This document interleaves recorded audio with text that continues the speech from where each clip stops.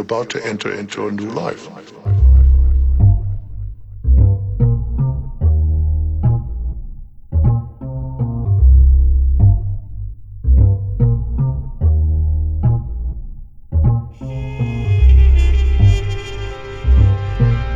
Actually, the mind of the individual soul is already present.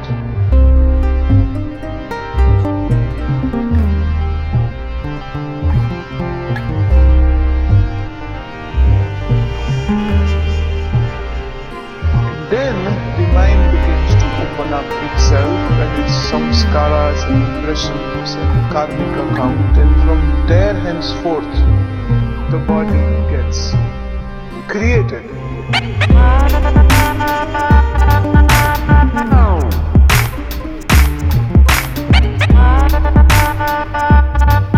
What a beautiful place you've chosen.